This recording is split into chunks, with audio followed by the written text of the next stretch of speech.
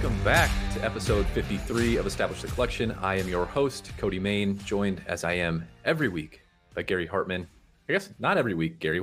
It's football season. Football season is officially back, which means this podcast will attempt to be a weekly show, but has not started that way this season. Gary and I, both of us, very, very busy. A very fun week one NFL slate behind us now as we look forward to Chiefs Chargers tonight, Thursday night. Gary, how you feeling after week one? I'm good. I am, we just got off a fun showdown show for tonight. You'll probably be hearing this in a couple days, but and hopefully the game lived up to the hype. But we got a Herbert Mahomes Thursday night showdown. They're bringing in Prime Video with a bang for Thursday night, so we're really excited for that. We just did a show on that. Yeah, I mean, Cody's writing multiple articles a week. I'm writing multiple articles a week. We're both on multiple shows per week. We're trying to do our own playing. Cody's got 3 kids. It's just it's life is crazy, but we're of course always happy to bring you ETC when we can. You can see my background. My boy Aaron Judge, we're going to talk about him today. So things are good. Sports are fun. We're going to talk about a lot today, and hopefully this show will be very casual, likely ill-prepared, likely unprofessional, because we're kind of going on the fly, but that'll be fun. You'll see our process as we kind of look through card ladder, as we look through markets, as we look how on-field performance is impacting things, particularly in the football world. But we're going to start not football related. We're going to start and kind of go around the horn here on some of the other stuff that has caught our attention in the hobby over the last couple of weeks. I'll kick things off here with my boy Khamzat Chimaev. UFC 279 is in the rear view. He was supposed to fight Nate Diaz, Gary's boy, Nate Diaz. Love Gary's Nate. Got a photo with Nate Diaz. So truly Gary's boy. We're besties. I didn't even know where to begin with talking through the Khamzat situation, but I think the fight was announced in August. He was supposed to headline main event, his first main event on a pay-per-view with Nate Diaz, kind of a legacy fight, if you will, for Khamzat Chimaev. It was going to be Nate Diaz's last fight of his UFC contract. And Khamzat opened up, obviously, as like a minus 1,400 favorite. This is not the same Nate Diaz that choked out Conor McGregor, right? This was a little bit of a mismatch. Some suggested that, the UFC was doing Nate dirty on his way out. Last fight of his contract, they give him the best up-and-coming prospect that we've seen in quite some time.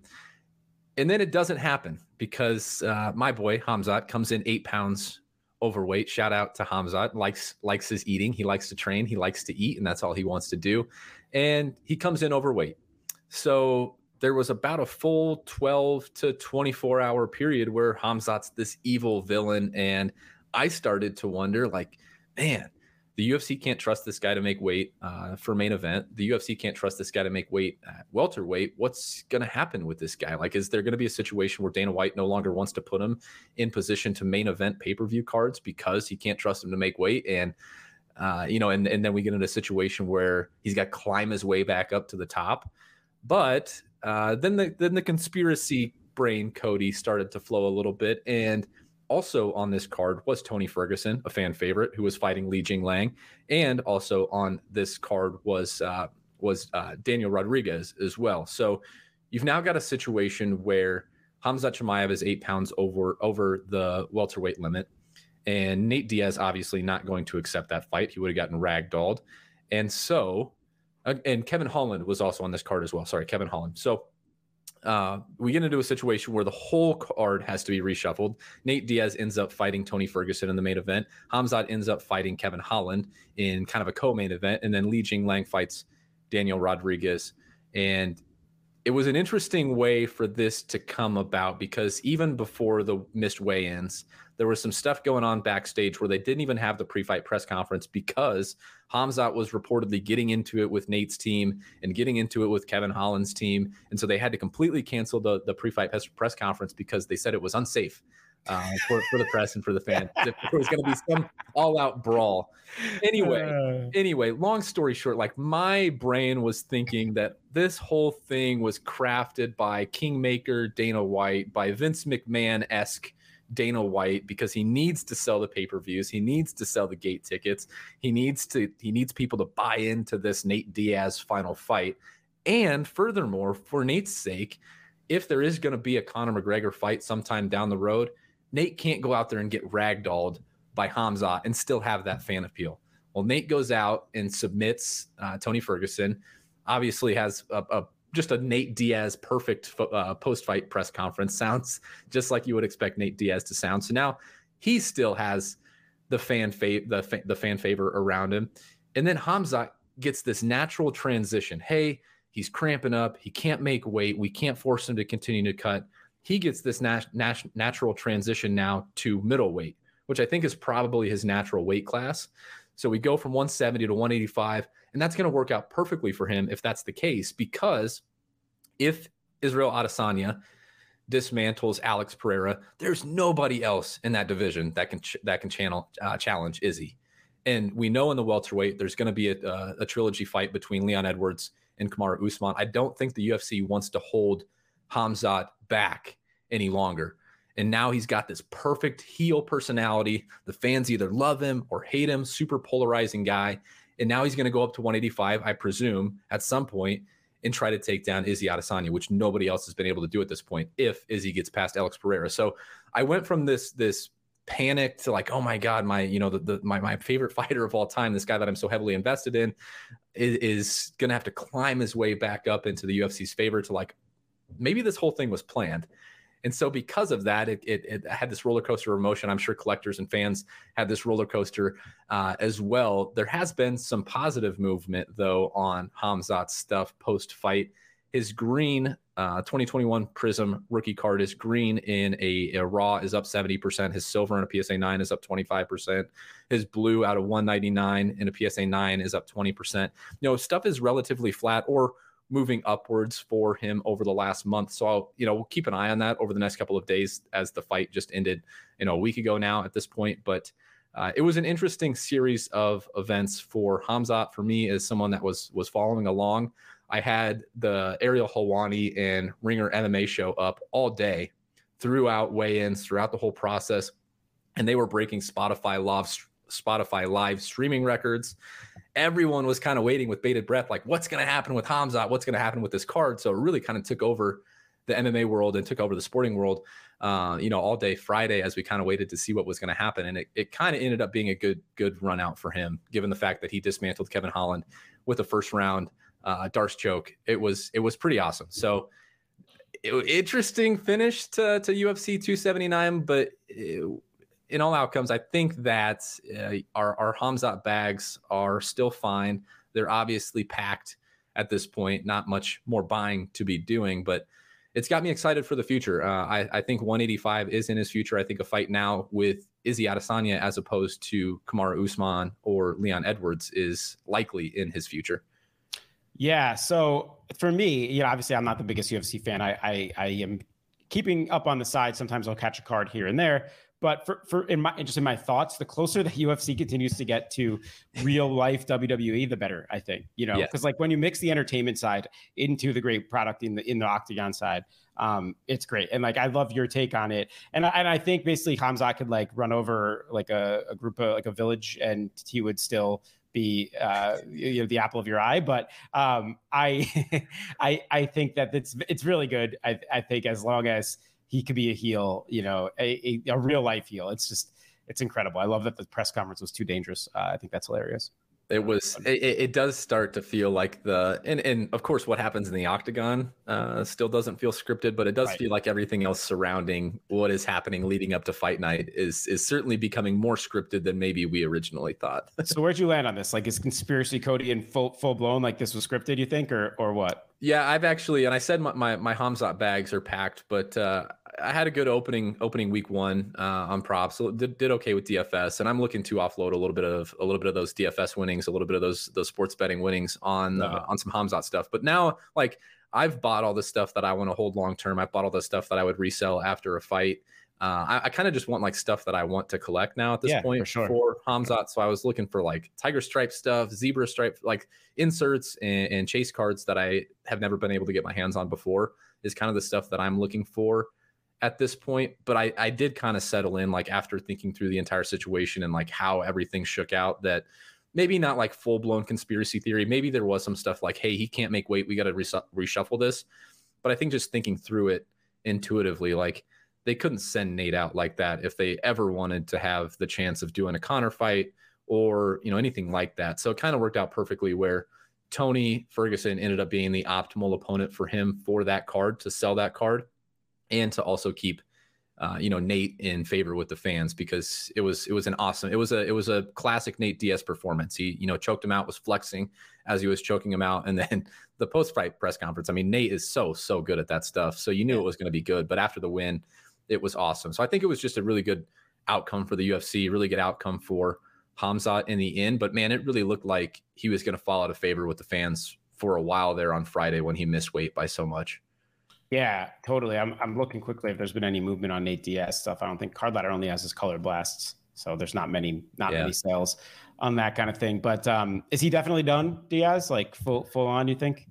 I think he might be with the UFC. Maybe the Conor stuff, if it can happen. There will be a Conor fight. It sounds like that is more likely than not going to happen. I just don't know like under which promotion it'll happen. But I don't think he's done fighting. So. Wow. If you want to buy Nate, there's gonna be a selling opportunity when that Conor McGregor fight happens. That's gonna be freaking massive. I mean, he has a market for sure. I mean, I'm just looking like some of his autos in a PSA 10 Prism stuff, like all consistently goes between like $180 and $600 depending on the color. Like, I think he's. I love Nate. Obviously, talk about a piece. I would want something there. Yeah. Quick before we transition to other stuff here. Like UFC is down as a whole. When I hadn't really even kept an eye on the Khamzat market all that much, and I see that it's up over the last month on a lot of his stuff, the green and the silver, as I mentioned. But like, there was stuff that I could only dream of getting my hands on. Even back to like the Li Jingliang days of when he fought him in October, like stuff that I wish I would have bought before the meteoric rise, and like now it's affordable. So. Yeah, the UFC market's down as a whole. A lot of the card markets are down as a whole right now, although a few players are still popping through. But there's just something to keep in mind. If you were like me and maybe you got in on Khamzat a little bit late and want some stuff now, I think now is actually a decent time to buy. Yeah, so macro, most markets are down as a whole. Vintage is remaining strong. If you look at Card Ladder's vintage index is either neutral or up a little bit. Their Card Ladder 50 is actually up a little bit, which is interesting. And that's like a mix of, the top cards of all time. So that's good to see, at least like the stability. And that also includes like Mahomes, rookie silver, Giannis's base rookie, Luka silver. So like it does have plenty of modern stuff. And then it has like the 90s, like Peyton and Duncan and Albert Pujols and Tom Brady. But it also has, Dr. J, Jim Brown, Bobby Orr, Jerry West. So it really, runs the gamut of all different eras and generations of just our greatest athletes of all time. And also the Charizards in there as well. So to see that up a little bit right now, I think is a good thing.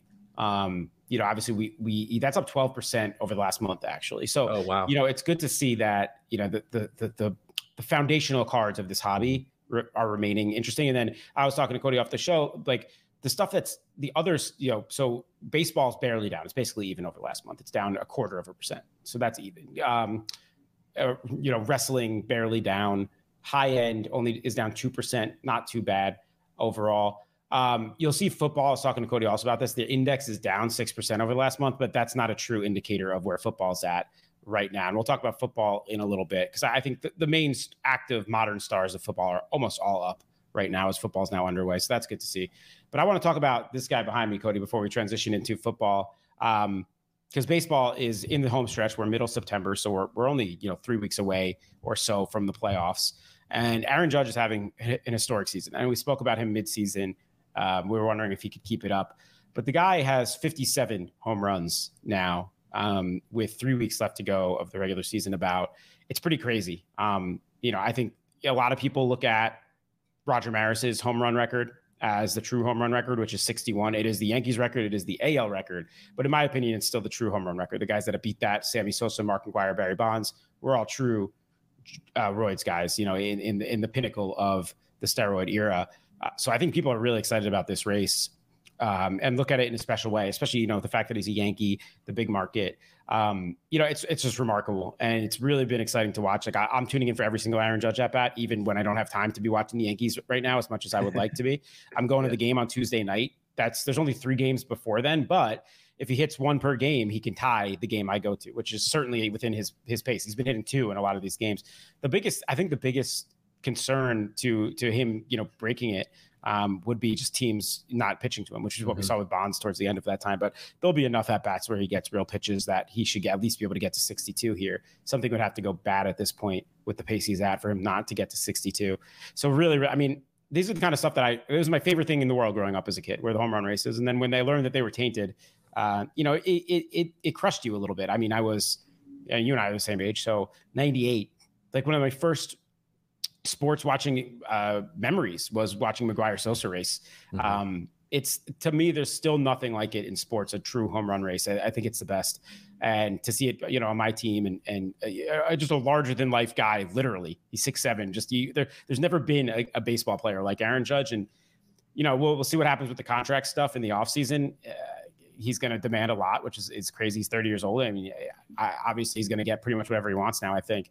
But obviously it's been reflected in his card market. So I think, probably one of the best Judge cards of all time sold this week on Golden, which is his red refractor. He's out of 2013 Bowman draft, which actually didn't have the first Bowman logo on it, but that is his first card. There's all the first Bowmans that year did not have it on there for whatever reason. Just sold at Golden for $180,000 in a BGS 9510. I mean, his stuff's up crazy. So just his Topps Chrome PSA 10 rookie, that's a pop of almost 5,000, 4,500, is up 140% over the last 3 months. Not surprising. I mean, this is a card that is a $285 card right now. Most other cards of this caliber, like just a Chrome base PSA 10 of the top players in baseball, aren't even this high, right? Like the Acuñas and Tatises and all those guys aren't even this high. So obviously hype driving it crazy, still up 50% just over the last 2 weeks. So, I mean, if he breaks it, when he breaks it, if he's able to even go further than the 62, we'll see. Yeah, I mean, his pace remains really strong. But he's a guy that it's very exciting. And it's good to see this in baseball. This strikes me as just like the perfect storm for everything to come together for a player's card market to really pop. When you talk about Aaron Judge, obviously, the Yankee stuff, Roger Maris with kind of the true home run record there as well. And then baseball just trending as kind of an older crowd. And what you alluded to, I think, is so important that it feels like those races of yesteryear are tainted because of the steroid era. And this one now feeling legitimate and fans getting very excited about it. And I think, again, you see that reflected in the card market. And for everyone that says player performance doesn't matter, I mean, look no further than this. As you mentioned, that card was, way down in recent times, and now you can sell it for $285. You could have been picking those up and flipping them now for 100% over the last couple of 3 months, 100% plus over the last 3 months. So yeah, don't come at me with the player performance stuff doesn't matter. And obviously there's a lot more that goes into it than him just performing on the diamond, but everything's coming together for this situation. And it's nice to see these things can still happen where we can get these big deltas in card prices for guys that we were excited to invest in. Yeah, couldn't agree more. And it's going to I think it's going to be a pretty fun baseball postseason. I still don't believe in this Yankee team, but it looks like they're going to win the division by default. The Rays are kind of shooting themselves in the foot right now. They had one of the all-time great starts and then one of the all-time historic collapses in August. But they've been back to more winning than not in September. They should hold on to the division, so that should be interesting. I don't believe in their ability to win in the playoffs. I just don't think they have the hitting to hit great pitching, honestly. They have Judge. If it wasn't for Aaron Judge, this would be a under 500 team. I mean, that's how important he is in their 30 games over 500. He's in pace to be one of the first players with a over 10 FWAR. I think he's just ever in modern era season. So I think Trout did it twice and Mookie Betts did it once. He's a little over 9 right now. It's insane. So it's he'll walk to the MVP award. I know a lot of people were trying to convince that it was an Ohtani Judge battle. It's not even close. The next highest guy has 37 home runs. I think that's Kyle Schwarber. He's got over 20 home runs than the next highest player in the sport. It's remarkable. Other just things to watch in baseball. I mean, the NL race is going to be really interesting. There's 3 kind of powerhouse teams, in my opinion, at the top of the NL, and the Dodgers, the Mets, and the Braves. So all really fun teams. Dodgers and Mets, obviously, if that could be like the NLCS, I think that'd be really, really good for the sport. Obviously, those 2 teams have a ton of roots. The Mets only came to be after the Dodgers left Brooklyn. There's a lot of shared history there, a lot of shared fans.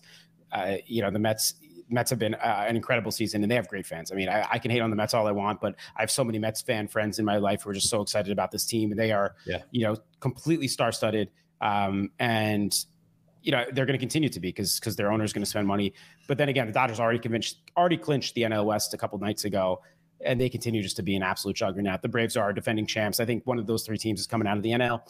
And then the AL, we'll see. I mean, the Astros still hanging around. I mean, the Yankees, we'll see how much they can make a run in the playoffs. But, keep an eye. I think the Mets guys like the Pete Alonso types of the world, Jacob deGrom, Max Scherzer, certainly have room to grow from a collectible standpoint over the next 2 months as they make their playoff runs. So, all right, we got to touch NBA real quick before we close things out with NFL. The real big NBA offseason storyline at this point has been the Donovan Mitchell trade, and really the one guy that still has or had a card market. Donovan Mitchell obviously gets traded to the Cavaliers. They now have a starting five that projects to roll out Darius Garland, Mitchell himself, Isaac Okoro, Evan Mobley, and Jared Allen. It feels to me like the Cavs didn't have to give up all that much for Donovan Mitchell, and I like this starting five. I like Garland, a guy that we've talked about a lot on the show. We like Evan Mobley as a guy that could truly transcend the sport and be a dominant big. And now you got a starting five with this Cavaliers team that looks pretty formidable. Donovan Mitchell, a guy that we have liked, a guy that we have talked about, but man, there was a precipitous drop off in his card market. His silver PSA 10 had peaked right around $700, was last sold for $390. Pop count of just 570 from that 2017 class. And you mentioned off air, like it almost feels like the trade to the Knicks was baked into that price a little bit with him going to Cleveland, and maybe collectors not being as excited about him being in Cleveland as they were, assuming he ended up in New York. As a Knicks fan, as a basketball collector, as a basketball analyst, how do you feel about this trade? Yeah, so lots to break down there. It's funny because as from a basketball standpoint, it couldn't have broke better for him. That Cavs team is sick. He's going to match. I mean, from a defensive standpoint, we need to see him look like he looked in college for that team to really win. But I mean, he's a 6'10" wingspan guy. Like he's supposed to be a great perimeter defender, and I think he can get back there. That their team's going to be really, really good. They're a contender in the East. They're deep. Him and Garland together is incredible. They still have Kevin Love on that roster, who had a really strong year in his six-man role last year. So from a basketball standpoint, it was a much better situation than the Knicks. They're going to do a lot more winning. But from a market standpoint, it couldn't be more different. New York versus Cleveland, it's the complete opposite ends of the pole, of the spectrum, from a media, from an attention standpoint, everything that he's going to be looking to get over the next couple of years in his career. So I understand why the market dipped on him. And I'll talk about my thoughts on the trade in a second. But yeah, I mean, it's interesting. Even his base, which is a pop of 5,000 in the PSA 10, is down 12% over the last 2 weeks. It's down 8% over the last month. The silver, though, yeah, that was the big drop off. And again, you mentioned only the 575 pop or whatever, but 11% over the last month, decrease 44% on 3 sales. So only 3 sales, but keep in mind, but 44% decrease over the last 2 weeks, down to a $390 card. We were talking about this card as like a $700 card almost during the season. And I get that we're in the off season right now. The basketball market's going to be down in general, but that's obviously people dumping off their positions after hoping that he would be a Knick. As a Knicks fan, I am completely fine with it, which is not maybe what you would expect. I do think the Jazz were just bitter and didn't take the Knicks offer because they did the whole thing with RJ Barrett's contract extension, which obviously I'm super excited about. And Danny Ainge is a petty man. He's a petty little man. I'm not kidding. Like the guy is like a old school, like, F you, you're not doing it my way. I'm going over to the next best offer. And the Cavs did give up a good package, but it's not what the Knicks could have given up. And good on the Cavs for making the move. It made so much more sense for them where they are as a roster, as being able to have them for team control, young, incredible, talented, all-star type youth all over that roster. So it did make more sense to give up Colin Sexton, give up 3 unprotected first 2 swaps. That could end up hurting them in 2029-ish because Mitchell's only under contract for 3 years. I don't know if he's going to stay past that, but for the next 3 years, they should really compete as Evan Mobley gets a lot better, as Darius Garland gets a lot better. Jared Allen is one of the more secure, really good centers in the league, and Donovan Mitchell has room to grow. So, from a basketball standpoint, I think it makes sense for both the Knicks and the Cavs. I think people are giving the Knicks a really hard time for not pulling the trigger because they finally had that superstar sitting in their lap, and it didn't happen. But, based on reports at the end of the deal, they would have had to include RJ Barrett in that deal. I don't think that was ever going to be worth it, just in general, because obviously I'm incredibly bullish on him. He's got a lot more room to go. Very happy he's going to be around for, first round Knick to get the rookie extension since Charlie Ward. Really insane. But I'm happy where the Knicks are at. I think they still, you still keep building blocks, keep developing young talent. They have a lot of good young talent in Quentin Grimes and Obi Toppin, Emmanuel Quickly. Now they're bringing Jalen Brunson, obviously RJ Barrett. Keep building that, and then strike when the iron's hot once again, because you and I have spoken about this a lot, but there's disgruntled NBA stars all the freaking time. Another one will come along. If you have to make your move, then make your move. They still have all these picks now. I'm not nearly as mad as Leon Rose as everyone else is. I do think eventually they're going to have to make that move, but I'm not totally pissed off that it wasn't for Donovan Mitchell in this spot. Also, him and Brunson were not going to be the best fit together. I get that that's not the thing you necessarily worry about. You get the superstar and you figure out the fit next.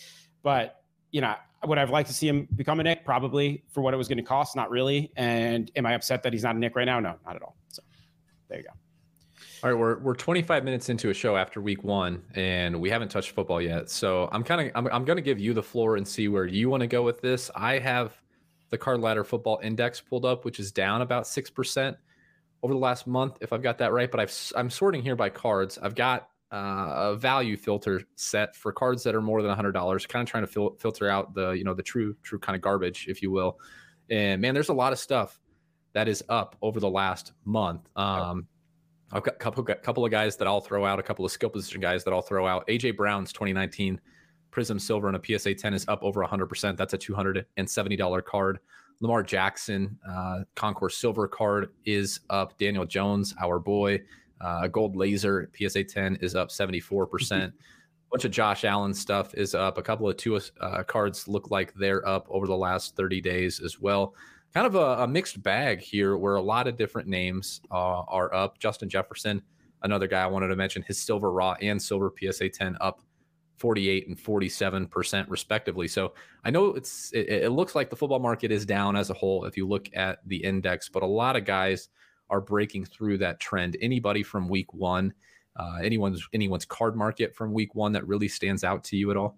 Yeah, I like a lot of these card ladder indexes, but I'm not a big fan of this football one. They have like Josh Jacobs cards in there and stuff that is just completely irrelevant. So to me, football's up. It really is. I mean, and I think you were hitting on the trend that I want to talk about. Wide receivers, man, we were talking about it. Can this continue? What we've seen over the last 2 years where these like super fantasy relevant guys are having markets? And absolutely we can. I mean, Justin Jefferson comes out, as a world beater in week 1.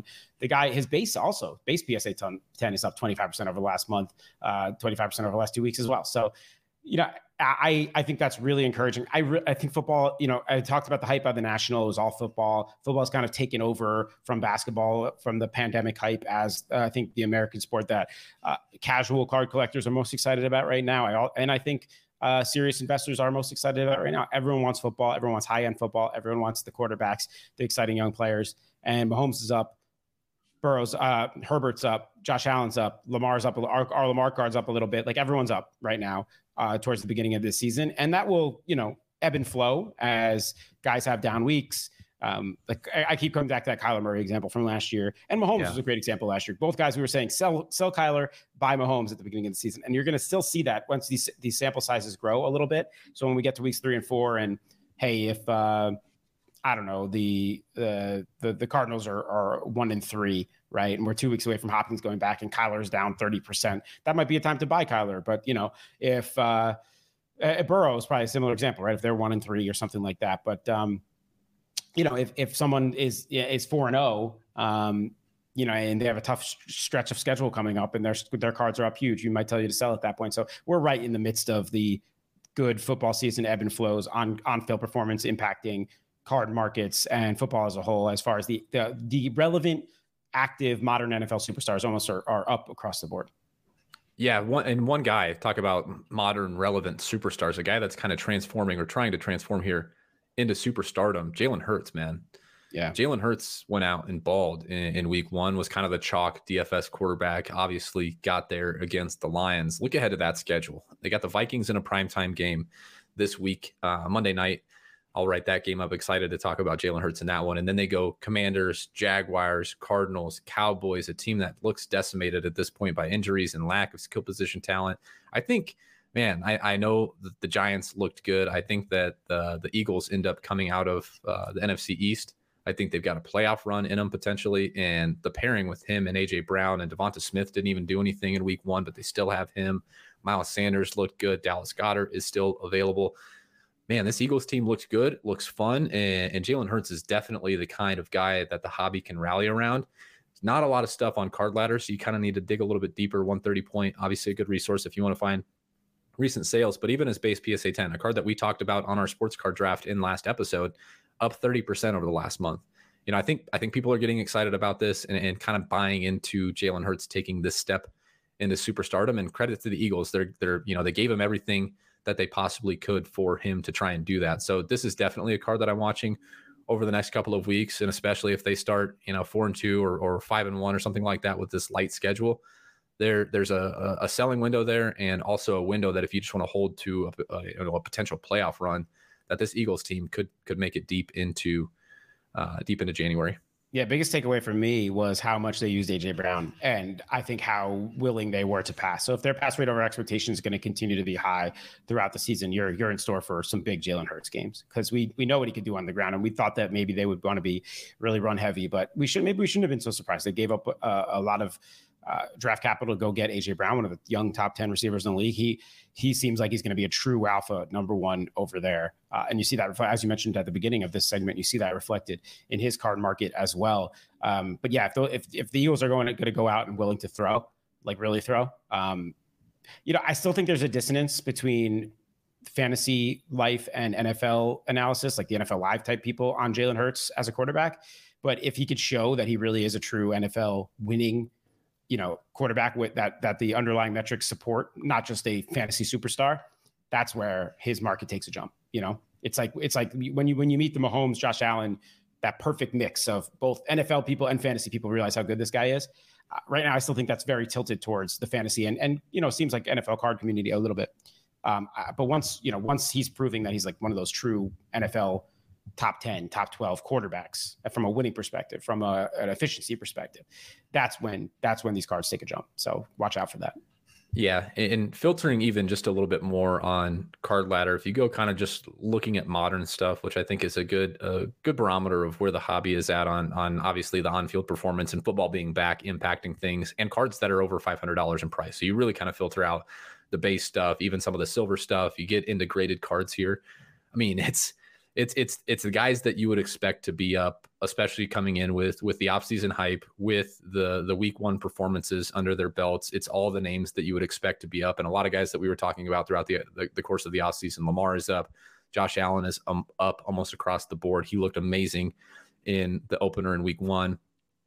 Joe Burrow is up despite kind of a lackadaisical performance in week one, if you will. Patrick Mahomes is up. Going to be an awesome game tonight, as you mentioned, off the front, as we're recording Thursday night ahead of the game with a 54-point total, them in the Chargers. Justin Jefferson still, that silver PSA 10 being an $1,100 card is wild. But, Tua, even some of Tua's stuff is up. So, yeah, don't let the Card Ladder index fool you on this one. Modern football is in a great spot, and the guys that we expected to kind of increase in price early on this season went out and performed, and their card markets have followed suit. Yep. No, I couldn't agree more. I think these superstars are all going to continue to be up as a whole, and I just think, as we said, their ebb and flows are going to be there. Try to buy dips. If tonight, and by the time you hear this, it'll happen. If the Chiefs go out and win 40-10 against the Chargers, and Herbert throws 3 picks or something, like if you could scoop Justin Herbert on a little dip this week, go for it. There's going to be plenty of opportunities, throughout the next 3 months to be, regain that value. So.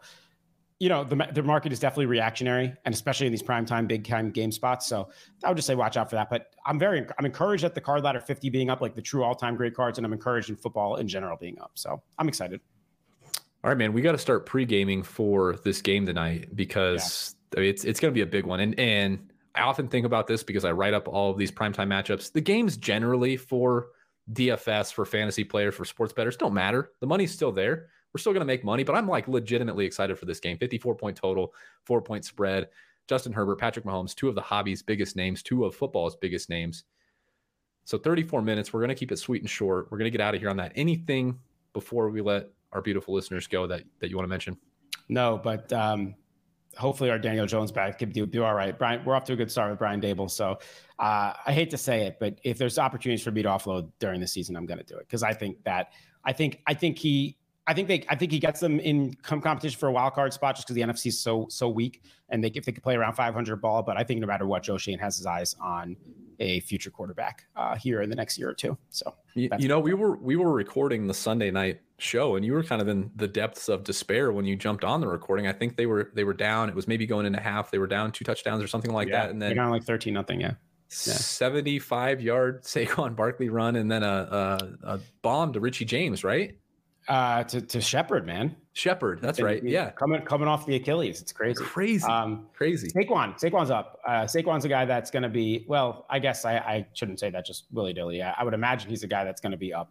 Coming back off. I guess his base is down a little bit, but I know I put up some Saquon like RPAs and stuff this week. I'm just going to be offloading as he looks as good as he ever has. But yeah, the Giants. I mean. Look, the Titans shot themselves in the foot in that game as much as the Giants won it, but just the fact that they were able to come back in that game and play real football with pre-snap motion, like things that modern offenses are doing. We haven't seen this out of the Giants in freaking 8 years, man. 9 years. It's great. It's great to see. I'm excited, and I love Brian Daboll. I mean, he went for 2 to win the game. Guy's a huge giant nutsack. We love Brian Daboll. Massive nutsack, but I do have to ask a question. Like, as I know you're so plugged in to the Giants stuff, and we'll get out of here on this. Kadarius Toney, right? 7 routes, I think it was 7 snaps, maybe in week 1 in total. Has he just fallen out of favor? Was that like a hey, prove it to me type of thing? I haven't kept up on it, but what's the deal with Kadarius Toney? It's funny, we're talking about it right now in our projections Slack room as we're trying to figure out how to project him in DFS for the future here. I think that he was out all offseason. I think the coaches question his commitment to football as opposed to other things. I think he is a character, to say the least. So I actually think his teammates like him. He makes them laugh. He's a funny guy, but I think they question his commitment to football. I think I've heard a theory that he didn't learn the full playbook. Which obviously would have any coaching staff incensed. I get it's a hard playbook coming over from Buffalo. It's a mix of the Buffalo and KC playbook with Kafka and Daboll. Obviously, that's going to be a very hard playbook to learn coming from a Jason Garrett offense, right? But he will start making his way onto the field. Talent will win out here. The question is, like, first of all, there's health concerns, and if there's always something else that can just like fire him off at any point that the coaching staff can get pissed about, there's inherent risk there. So am I feeling great about my like 17% Kadarius Toney bags in best ball? Not great, but I do think that there will be spike weeks and he's going to earn his way onto the field. It's going to be gradual. All right, we're gonna get out of here on a Jason Garrett catching a stray bullet from Gary and us packing our Daniel Jones bags. There's no better way to end the first official Establish the Collection show from the NFL season. So Jason Garrett, I'm sorry. We love you. We don't love you. But we're packing our Daniel Jones bags with Brian Daboll and his massive nutsack. For Gary, I'm Cody. We'll see you guys next week. There, guys.